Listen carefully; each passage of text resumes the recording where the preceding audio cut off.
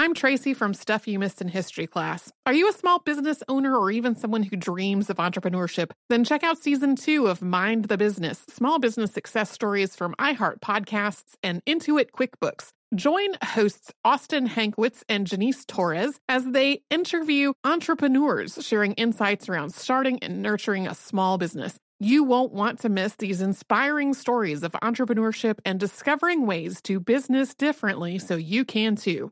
Planning your next trip? Choice Hotels' family of 22 brands has over 7,400 locations and the perfect hotel for any traveler you want to be. Like a Cambria Hotel, serving up locally inspired craft cocktails for all my folks who maybe want to meet up and talk about Mad Royals. Check into a Radisson Hotel with flexible workspaces for you strivers who listen during business travel. Or a Comfort Hotel with free hot breakfast, family-friendly pools, and big spacious rooms for the parents who listen with their kids and need a little retreat. What are you waiting for? Join Choice Privileges and start earning points toward your next stay. Find a stay for any you when you book direct at choicehotels.com, where travels come true.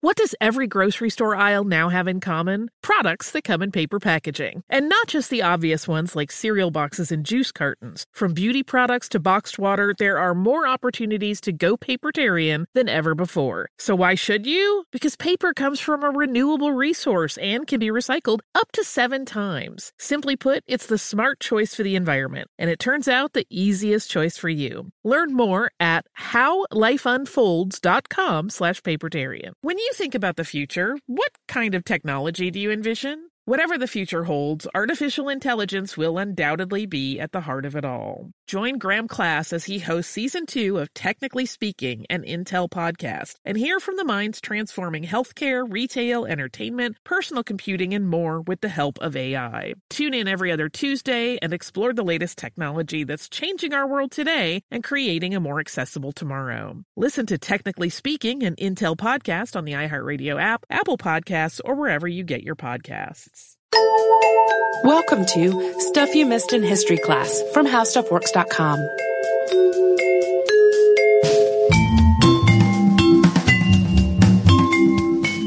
Hello and welcome to the podcast. I'm Tracy V. Wilson. And I'm Holly Fry. So, summer's coming, at least in theory. Sure. I think summer has definitely arrived where you are, which is Atlanta. Yeah, I mean, I guess technically it's still cooler than it usually would be this time of year. Yeah, it is not warm at all. It's 57 degrees right now. We're recording this on May 30th. Yeah, like I think our high today might be 80, which sounds hot to some people, but for Atlanta at the end of May, that's really not. Yeah, it's been we've had an unseasonably cool May up here in New England. Anyway, though, at least in theory, summer is either on the way or here for most, but not all of our listeners. So it seems like a good time to talk about swimming. Whee! Yes, specifically we are talking about Annette Kellerman, who gets a lot of the credit for developing the woman's one-piece bathing suit, and then for making it socially appropriate for women in a lot of the English-speaking world to put on an outfit that you could actually swim in without drowning and then go out in public that way. And perhaps, kind of ironically, she was Australian, where it is definitely not coming on summer. So Australians, we have some Australian history today that is seasonally incongruous for where you actually live. Yeah, unless you happen to be somebody who's downloading it late in the game, in which case, sure, hooray, summer for you as well. Annette Kellerman was born in the suburbs of Sydney, Australia. She was coy about her birth date, and it's variously cited as July 5th or 6th of 1886, 1887, or 1888. The 6th is the most frequently cited date. Her father, Frederick, was a violinist born in Australia, and her mother, Alice, was a pianist and a music teacher who was originally from France. When she was young, Annette had to wear braces on her legs because of persistent weakness. And not only were these braces painful to wear, but she also found them embarrassing. The cause is unclear. A few sources cite rickets or polio, and later on in her life, she speculated that it might have been a calcium deficiency. According to her own account, actual doctors at the time said that it was because she had been allowed to learn to walk too early, or that she had chalk in her bones. Neither of those are real things. Would have caused her to need leg braces. So totally unclear, but the braces were a real part of her life. That's what you get when you go to cartoon doctors. Like chalk in your bones sounds like such a cartoon diagnosis, but... And chalk bones is a nickname for like one congenital bone condition, but it has nothing to do with what she was experiencing. It's a totally different set of symptoms. So very weird. Yeah. Whatever the cause of her disability, eventually her father visited a doctor who recommended swimming lessons. And at first, Annette was really terrified of this plan, possibly because it meant exposing her legs to people, which she did not want to do because they were visibly undeveloped. And she begged not to have to go, but her parents and the doctor were all certain that swimming would really help. So she and her brothers were taken to Frederick Cavill's baths so they could learn to swim. And the Cavills were actually a whole family of swimmers. They're in the International Swimming Hall of Fame for their combined contributions to the sport. It took Annette a lot longer to get the hang of swimming than it took her brothers. They were both able to swim on their own after a handful of lessons, but it took Annette close to 20. But once she knew how to do it, as predicted, it really did help her build her strength up in her legs. And with the water supporting her, she could move around without having to wear the braces. Annette would later describe her gradual improvement through swimming as a process of intense joy.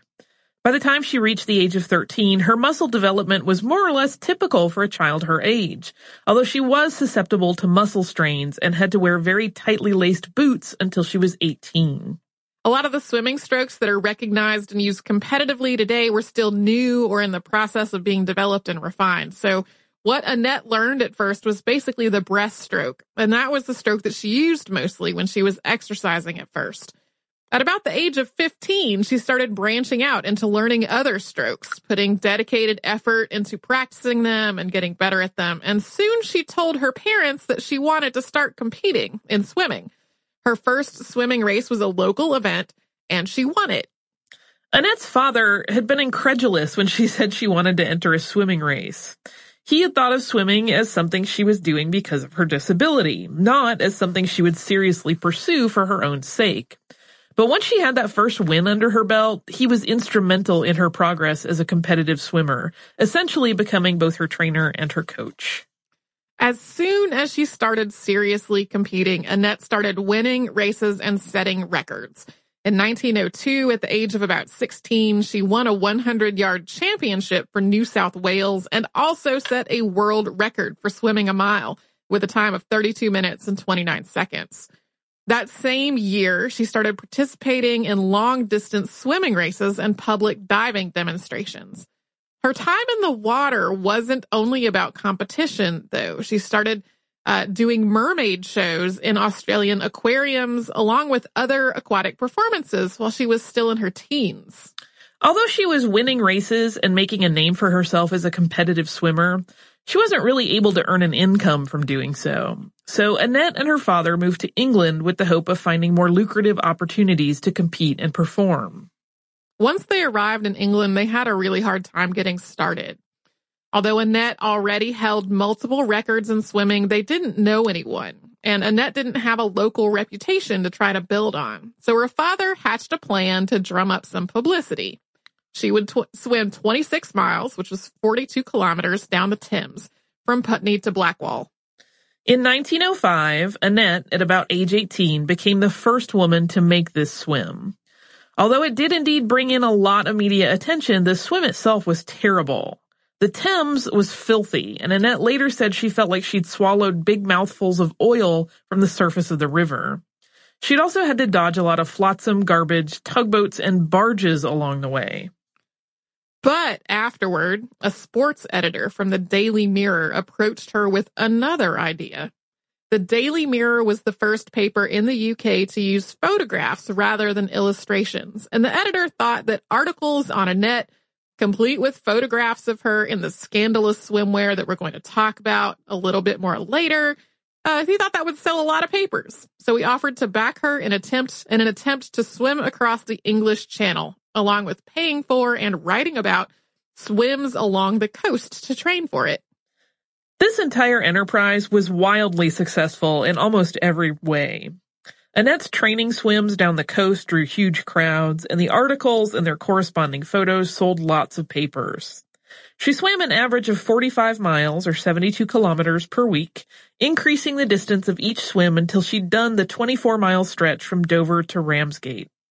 At that point, she thought she was ready to try to conquer the Channel. Although that's a slightly shorter distance than her swim down the Thames, swimming in the English Channel is far more difficult due to the very cold water, the waves, and the tides. She made her first attempt to swim across the English Channel along with 6 men on August 24th of 1905.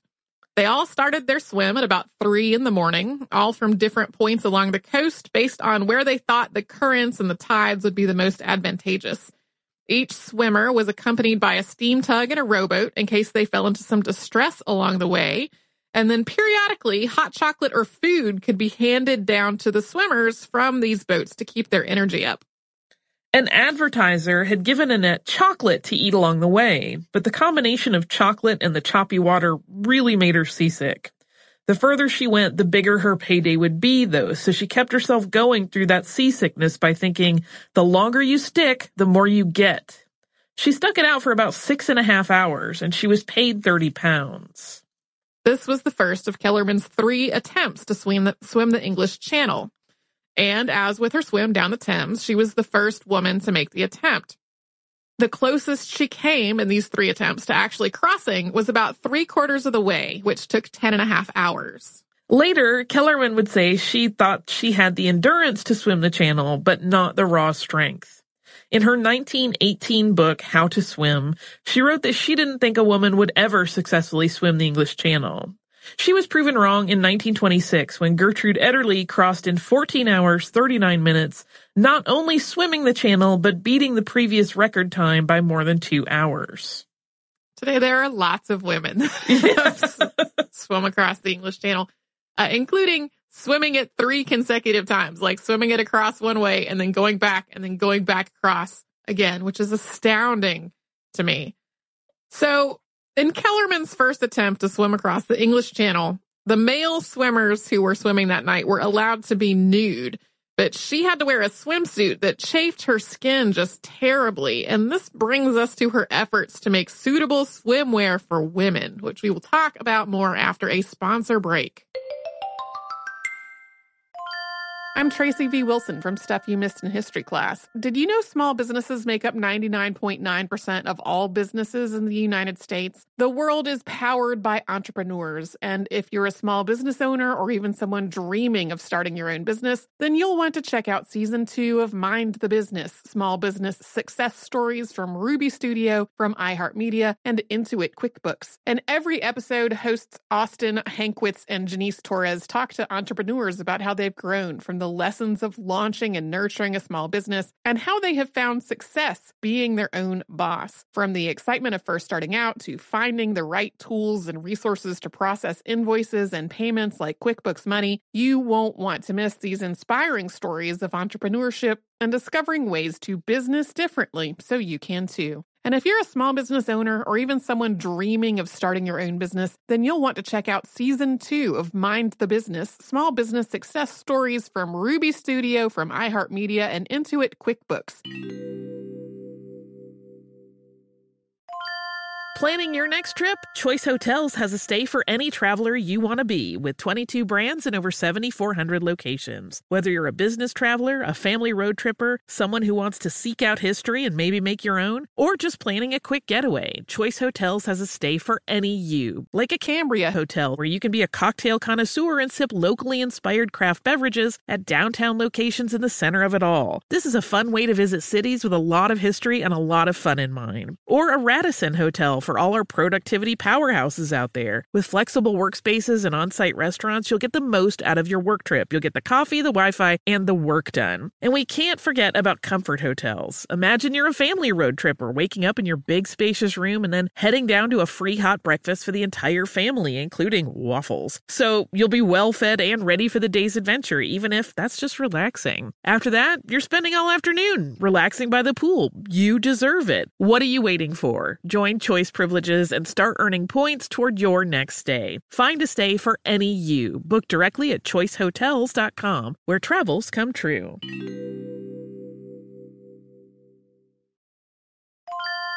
If you use paper, you're a human. But if you choose paper, you're a papertarian, someone who lives a paper-based lifestyle because it has a positive impact on the planet. And also because it's the easiest choice you'll make all day. Seriously. It's as easy as reaching for boxed instead of bottled water. It's as easy as opting for beauty products that come in paper packaging. It's as easy as grabbing eggs in a cardboard container. And that's all in one trip to the grocery store, which, if everyone's being honest, you were planning to go to anyway. But paper isn't just an easy choice. Papertarians know that it's the smart choice, too. Because paper comes from trees, a renewable and sustainably managed resource. And paper products are designed to be recycled. In fact, when you choose products that come in paper-based packaging, those fibers can go on to be recycled up to 7 times. So why wouldn't you go papertarian? Learn more at howlifeunfolds.com/papertarian. Today I'm going to give you some straightforward advice on how to deal with naughty kids. How about instead of timeouts, time-ins? Time for you to start paying some bills. I'm JB Smoove, and that was a full episode of my new podcast, Straightforward, inspired by guaranteed straightforward pricing from AT&T Fiber. Get what you want without the complicated. AT&T Fiber, live like a gigillionaire. Available wherever you get your podcast. Limited availability in select areas. Visit AT&T.com/hypergig for details.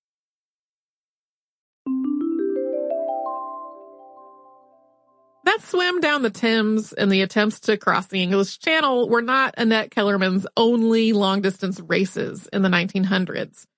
Before leaving Australia, she had taken multiple long-distance swims down the Yarra River, including becoming the first woman to complete a 10-mile stretch. In 1905, she participated in a race down the Seine, where she tied for third with Thomas William Burgess. In her account of this race and how to swim, she wrote that well-meaning spectators kept calling out that she was almost there and had just 2 bridges more. And when she realized she was not almost there, and she became just really discouraged because she had worn herself out doing what she thought was her final push to the finish line. So when Burgess caught up to her and saw that she was crying, in a very lovely show of sporting behavior, he stayed with her and encouraged her for the rest of the race, and that is how they came to tie. In June of 1906, Kellerman also won a 22-mile or 36-kilometer race down the Danube. I think anyone also who has ever run a race knows the ire of, please don't tell me you're almost there when you're not. When you're not, no. And it was a little bit unclear to me whether these were the people in the guide boat or the people who were just spectators who were saying this. Right. But like they got her a couple times. And then in like time number 3 of them being like, you're almost there, she was like, no, I'm not. Well, right. And it's almost always well-intentioned. Like let this be a note. If you are ever spectating a sporting event, please don't fib to the participants because it does more to harm their head game than help. Yeah. And in most of these events, Kellerman was one of very few women, and sometimes she was the only woman. And she typically swam them wearing a swimsuit that was actually made for men. So this was not unheard of in Australia at this point. Swimming was already a more established sport in Australia than it was in the United Kingdom or the United States. But it was astonishing in a lot of the rest of the English-speaking world, where water was for bathing, not for swimming. Bathing meant getting into the water a little way, and you might wade or play or maybe float a little out there, but you didn't really swim. And a lot of people didn't even know how to swim. The idea of a man-made swimming pool was also still quite recent at this point. Like, there had not even been one built for the Olympics yet. So, like, bathing was a thing that happened at a beach, whether it was like a lakeside beach or a seashore beach. It did not really happen in a pool. And even if you wanted to swim, if you were a woman around the turn of the 20th century, your bathing attire was not something you could actually swim in. The standard bathing costume for women was essentially a dress with a length that ranged within a couple of inches above or below the knee. It had a blousy top and puffy, usually short sleeves, sometimes with a sailor's collar.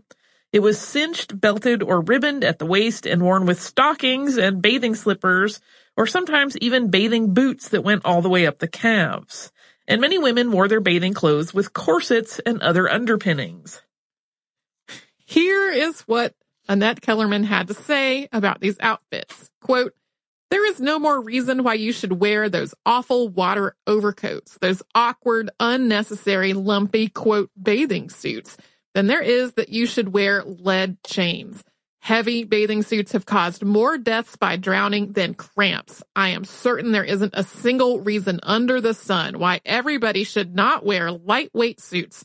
Anyone who persuades you to wear the heavy, skirty kind is endangering your life." Just thinking about wearing tights into the water is a horrifying prospect to me. Oh, I don't know why. It just kind of grosses me out. For competitive women swimmers, there was a grudging exception to the standard of dress. They could wear a men's bathing suit, which was more like a t-shirt and shorts, sometimes constructed all as one piece.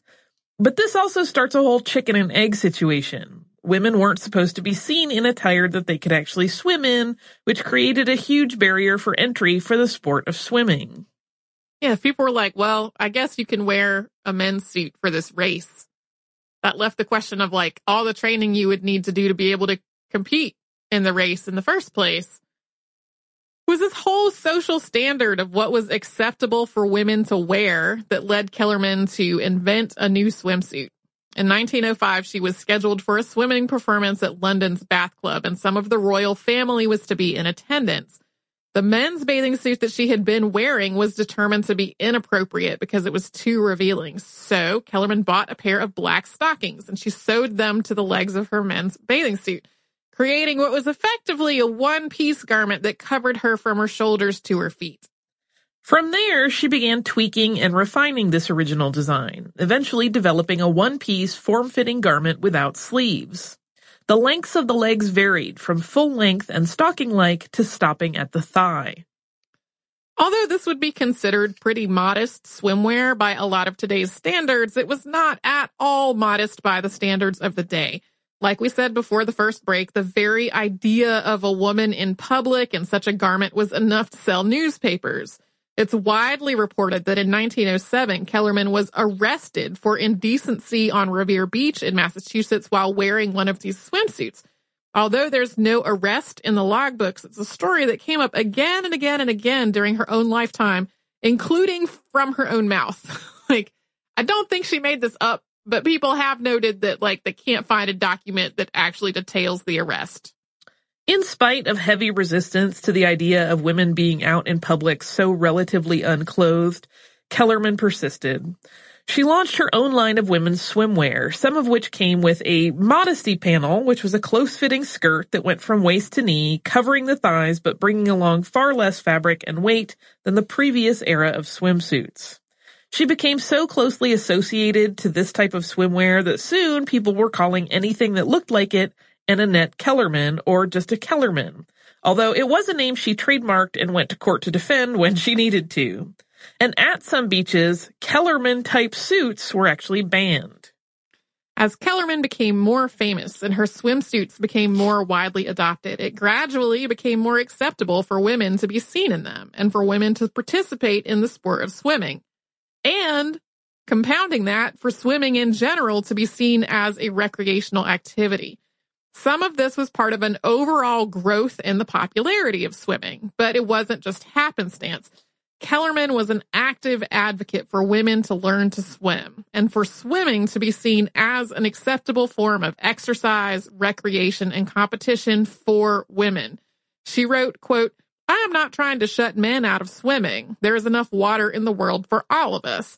But as men can indulge in so many other sports where women can make a poor showing or cannot compete at all, swimming may well be called the women's sport." But unfortunately, this progress did not apply to all women. Even though Kellerman herself wrote things like, quote, "There is nothing more democratic than swimming," and "a clean, cool, beautiful, cheap thing we all, from cats to kings, can enjoy," swimming was not actually accessible to everyone. In the United States, public beaches and, as they were built, public swimming pools were often racially segregated, and the indigenous population was barred from many public swimming areas in Australia. So while Kellerman was a staunch advocate for making swimming accessible to women, that was really most applicable to white women. And to add another layer to all of this, a lot of the swimming strokes that she learned as a child and then helped to popularize as an adult were either patterned after or directly taught to white swimmers by Indigenous Australians and Indigenous people from elsewhere in the Pacific. So a lot of the art and skill of swimming drew from Indigenous knowledge, but Indigenous people were excluded from a lot of public swimming locations. In addition to contributing to the popularity and, at least for some, accessibility of swimming, Annette Kellerman's fame and skill led to a completely different aspect of her career: vaudeville and Hollywood. We're going to talk about that after we pause for a sponsor break. I'm Tracy V. Wilson from Stuff You Missed in History Class. Did you know small businesses make up 99.9% of all businesses in the United States? The world is powered by entrepreneurs, and if you're a small business owner or even someone dreaming of starting your own business, then you'll want to check out Season 2 of Mind the Business, small business success stories from Ruby Studio, from iHeartMedia, and Intuit QuickBooks. And every episode, hosts Austin Hankwitz and Janice Torres talk to entrepreneurs about how they've grown from the lessons of launching and nurturing a small business and how they have found success being their own boss. From the excitement of first starting out to finding the right tools and resources to process invoices and payments like QuickBooks Money, you won't want to miss these inspiring stories of entrepreneurship and discovering ways to business differently so you can too. And if you're a small business owner or even someone dreaming of starting your own business, then you'll want to check out Season 2 of Mind the Business, small business success stories from Ruby Studio, from iHeartMedia, and Intuit QuickBooks. Planning your next trip? Choice Hotels has a stay for any traveler you want to be, with 22 brands and over 7,400 locations. Whether you're a business traveler, a family road tripper, someone who wants to seek out history and maybe make your own, or just planning a quick getaway, Choice Hotels has a stay for any you. Like a Cambria Hotel, where you can be a cocktail connoisseur and sip locally inspired craft beverages at downtown locations in the center of it all. This is a fun way to visit cities with a lot of history and a lot of fun in mind. Or a Radisson Hotel for all our productivity powerhouses out there. With flexible workspaces and on-site restaurants, you'll get the most out of your work trip. You'll get the coffee, the Wi-Fi, and the work done. And we can't forget about Comfort Hotels. Imagine you're a family road tripper, waking up in your big spacious room and then heading down to a free hot breakfast for the entire family, including waffles. So you'll be well fed and ready for the day's adventure, even if that's just relaxing. After that, you're spending all afternoon relaxing by the pool. You deserve it. What are you waiting for? Join Choice Privileges and start earning points toward your next stay. Find a stay for any you. Book directly at choicehotels.com, where travels come true.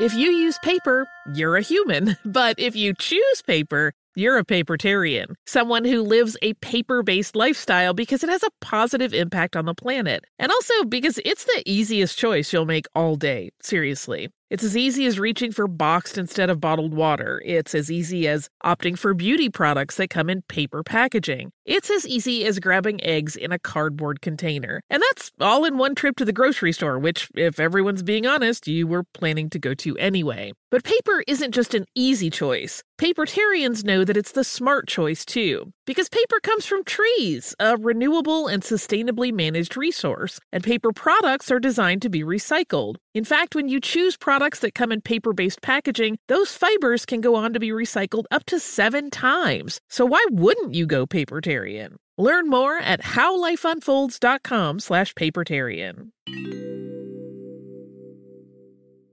Today I'm going to give you some straightforward advice on how to deal with naughty kids. How about instead of timeouts, time-ins? Time for you to start paying some bills. I'm JB Smoove, and that was a full episode of my new podcast, Straightforward, inspired by guaranteed straightforward pricing from AT&T Fiber. Get what you want without the complicated. AT&T Fiber, live like a gigillionaire. Available wherever you get your podcasts. Limited availability in select areas. Visit AT&T.com/hypergig for details.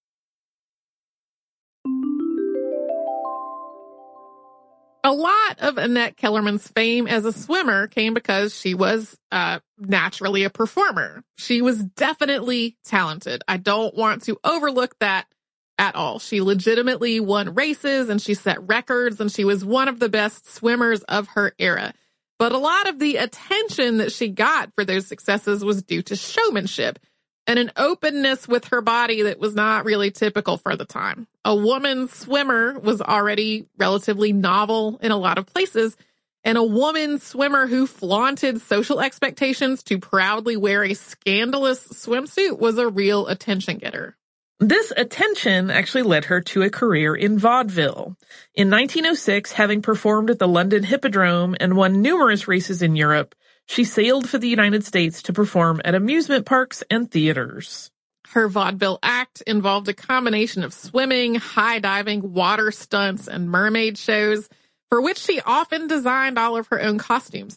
She would eventually donate all of her costumes and memorabilia to the Sydney Opera House. We will put a link in the show notes where you can go look at them. There are lots and lots of pictures of this collection that you can browse through, and they are fascinating. Although water shows already existed in vaudeville, Kellerman added a lot of her own flair and incorporated ballet and other movement in what would become a precursor to synchronized swimming. Her biggest production at the New York Hippodrome included a corps of 200 mermaids all swimming in tandem. She also tried her hand at other types of performance, including male impersonation and high wire walking. By 1914, Kellerman had become one of the highest paid performers in vaudeville. Also, during her time in vaudeville, she got married after proposing to her manager, Louis Sullivan, who was known as Jimmy, in 1912. Running parallel to her time in vaudeville, Kellerman also began acting in films. Her first films were a series of silent shorts made while she was trying to work out a contract dispute between two different theater managers. Later on, when other people started to copy her water act and her pay in vaudeville consequently plummeted, she turned to film almost entirely. Kellerman's film roles involved lots of water and swimming, and sometimes they also played off the fact that the South Pacific was pretty exotic to American audiences, which meant that Kellerman herself was often seen as exotic as well. Her first full-length movie was Neptune's Daughter, which came out in 1914. She played a mermaid wearing sheer bodysuits that matched her skin tone. In 1916, she starred in a film called The Daughter of the Gods, which was a fantasy drama. She played Anisha, who was the daughter in question. In this film, she had a scene in which she was completely nude, although part of her body was covered by her hair. It was one of the first fully nude appearances by a major star in a non-pornographic movie. Her final film, Venus of the South Seas, came out in 1924.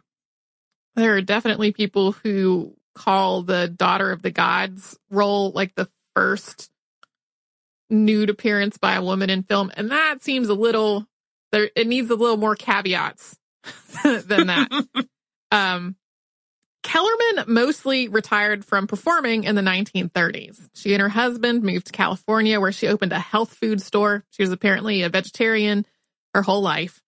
By this point, she'd published books on swimming and on fitness, and one called Physical Beauty and How to Keep It.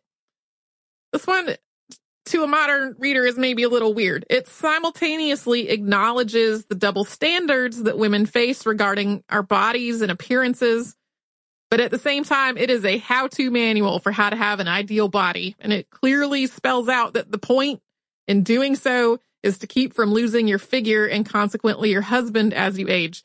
So in some ways, she was way ahead of her time, and in some ways, she was squarely a product of it. The system is really bad, but here's how to buy in. That book also, it's a little, I don't really know what Annette Kellerman's racial views were about, the contributions of indigenous swimmers to swimming and all of this sort of stuff, but she has a couple of lines in this book that, you can tell there are some problematic racial and racist views in there. At one point, she says that the only people who need corsets are children and savages. And by savages, in quotation marks, she means Africans. I don't want to gloss over that, but it's a weird intrusion in a book that's definitely about, middle class white women retaining their figures, which has its own set of social play. Kellerman also established health spas. She wrote newspaper columns on health and beauty. She stridently advocated for women to be encouraged to be fit and active, and she wrote a children's book called Fairy Tales of the South Seas. But in a lot of ways, she had become famous for her bathing suits and for the body under them. In 1909, Dr. Dudley Sargent of Harvard had taken the measurements of about 1,000 women and compared them to the measurements of the Venus de Milo. Kellerman's were closest, and he dubbed her the perfect woman, which, along with that Revere beach arrest, became part of her ongoing marketing. In the Harvard collections, like the Harvard special collections, are still boxes and boxes of these women's measurement cards that were part of this study. Which baffles me on a number of different... Yeah. It doesn't baffle me that the cards are still in the collection. It baffles me that, like, let's measure 1,000 women and compare them to a statue was a study in the first place. So her fame for her figure and the clothing being bathing suits on it persisted long after the first decade of the 1900s, which was really when Annette Kellerman had, introduced and become famous for this bathing suit. In 1935, an Associated Press reporter tracked her down and got her opinion on some sartorial hubbub in Yonkers, New York that was over women wearing shorts. She recalled that it had only been a couple of decades since that time she was arrested, and then said, quote, "But I've always preached the importance of caring for the female figure, so the girls will have to look to their shapes and not to the courts when they appear in suits. But remember, please, I am not a nudist."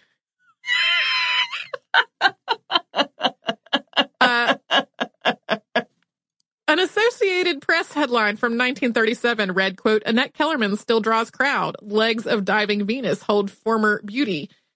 So, people were still basically writing about her body years after she stopped performing with it. She was still the go-to person to talk to about scandalous swimwear and women's figures.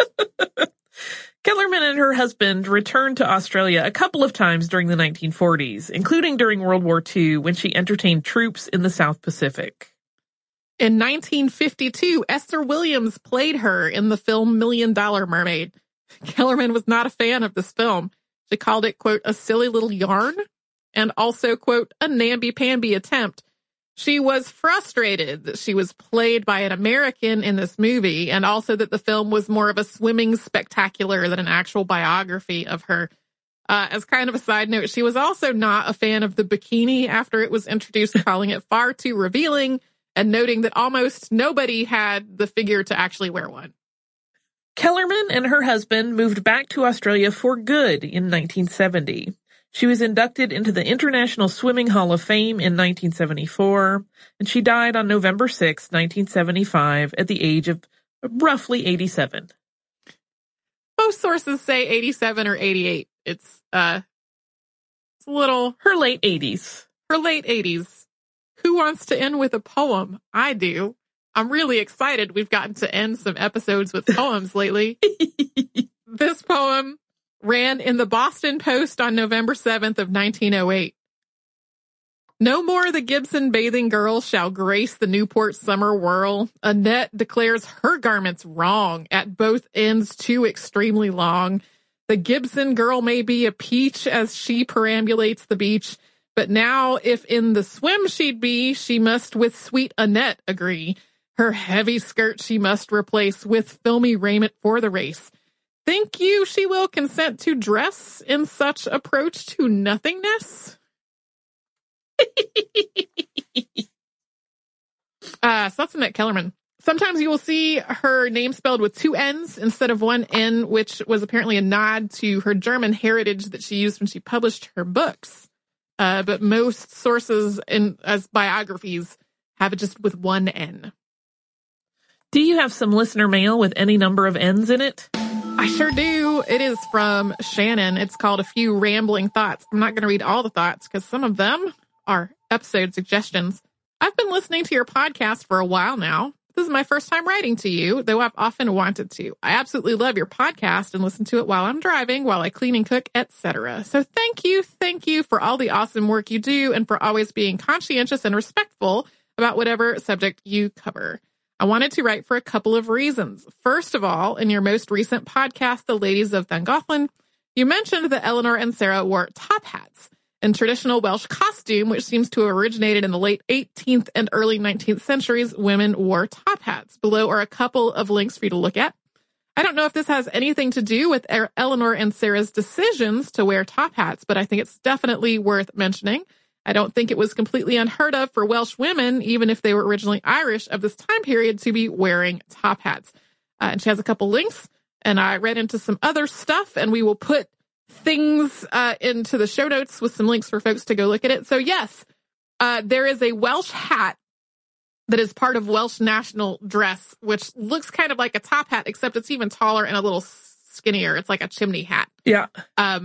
And it seems as though this was really adopted as part of Welsh national dress after the deaths of the ladies of Llangollen. So they may have been wearing these hats as part of what was the fashion in where they were living in Wales. But in terms of it being adopted as an actual part of Welsh national dress, the hat itself was a little bit different from what they're wearing in engravings that show them in hats. And then that standard seems to have come into play starting right around the time that they died, but then more definitely by the 1840s, which would have been a little bit after them. So that's definitely worth talking about, because it's totally possible that there were people wearing this as sort of a local custom. And my conclusion would be that it's probably simultaneously both local custom and then also it was also like the fashion in France at the time to have on little hats, top hats. I think top hats are good all the time. Sure. I think we should bring them back as fairly standard. Be great. That'd be cool. Me. Fine by me. Perhaps I will start wearing one. I will look terribly pretentious, but it will be so fun. That does sound fun. It is the Welsh hat is a slightly different shape from what you would think of as a top hat. So we will put links in the show notes so people can go check that out for themselves. And then the rest of the letter included some episode suggestions also. So thank you so much, Shannon, for writing in with that. If you would like to write to us about this or any other podcast, we're at historypodcast at howstuffworks.com. We're also on Facebook at facebook.com/missedinhistory and on Twitter at missedinhistory. Our Tumblr and our Instagram and our Pinterest name, we are Missed in History in all of those places. You can come to our parent company's website, which is howstuffworks.com, to look up information on anything your heart desires. I'm sure there's lots of cool stuff there about swimming. You can come to our website, which is missedinhistory.com, and you will find a total archive of everything Holly and I have ever done on the show and all of the work of past hosts, of which there were many. You'll find show notes for all the episodes that Holly and I have worked on together. You'll find some other cool stuff there too. So you can do all that and a whole lot more at howstuffworks.com or missedinhistory.com.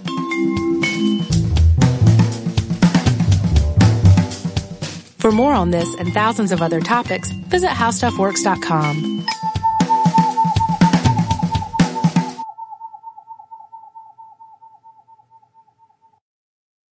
Looking to part ways with complicated, expensive, and uncertain shipping? Then give your business the edge it needs with USPS Ground Advantage shipping from the United States Postal Service. Keep everything simple with clear upfront pricing and no unexpected surcharges. Keep things affordable with some of the lowest prices out there. And keep it all reliable with on-time ground shipments. It's time to turn shipping to your advantage. Learn how at USPS.com/advantage. USPS Ground Advantage. Simple, affordable, reliable. Xumo Play is your destination for endless entertainment. With a diverse lineup of 350-plus live channels, movies, and full TV series, you'll easily find something to watch right away. And the best part? It's all free. Love music? Get lost in the 90s with iHeart 90s. Dance away with hip-hop beats and more on the iHeartRadio music channels. No logins, no signups, no accounts, no hassle. So what are you waiting for? Start streaming at play.xumo.com or download from the app and Google Play stores today. All you can stream with Xumo Play. This is Malcolm Gladwell from Revisionist History. eBay Motors is here for the ride. With some elbow grease, fresh installs, and a whole lot of love, you transformed 100,000 miles and a body full of rust into a drive that's all your own. Brake kits, LED headlights, whatever you need, eBay Motors has it. And with eBay Guaranteed Fit, it's guaranteed to fit your ride the first time, every time, or your money back. Plus, at these prices, you're burning rubber, not cash. Keep your ride or die alive at ebaymotors.com. Eligible items only. Exclusions apply. The wait is almost over. Get ready for the 2024 NFL season as the full schedule is announced. Every rivalry, every rematch, every rookie debut, every game revealed. The 2024 NFL schedule release, presented by Verizon, coming in May. Live on NFL Network, ESPN2, and streaming on NFL Plus. Terms and conditions apply to NFL Plus. Visit NFL.com/schedule release to learn more.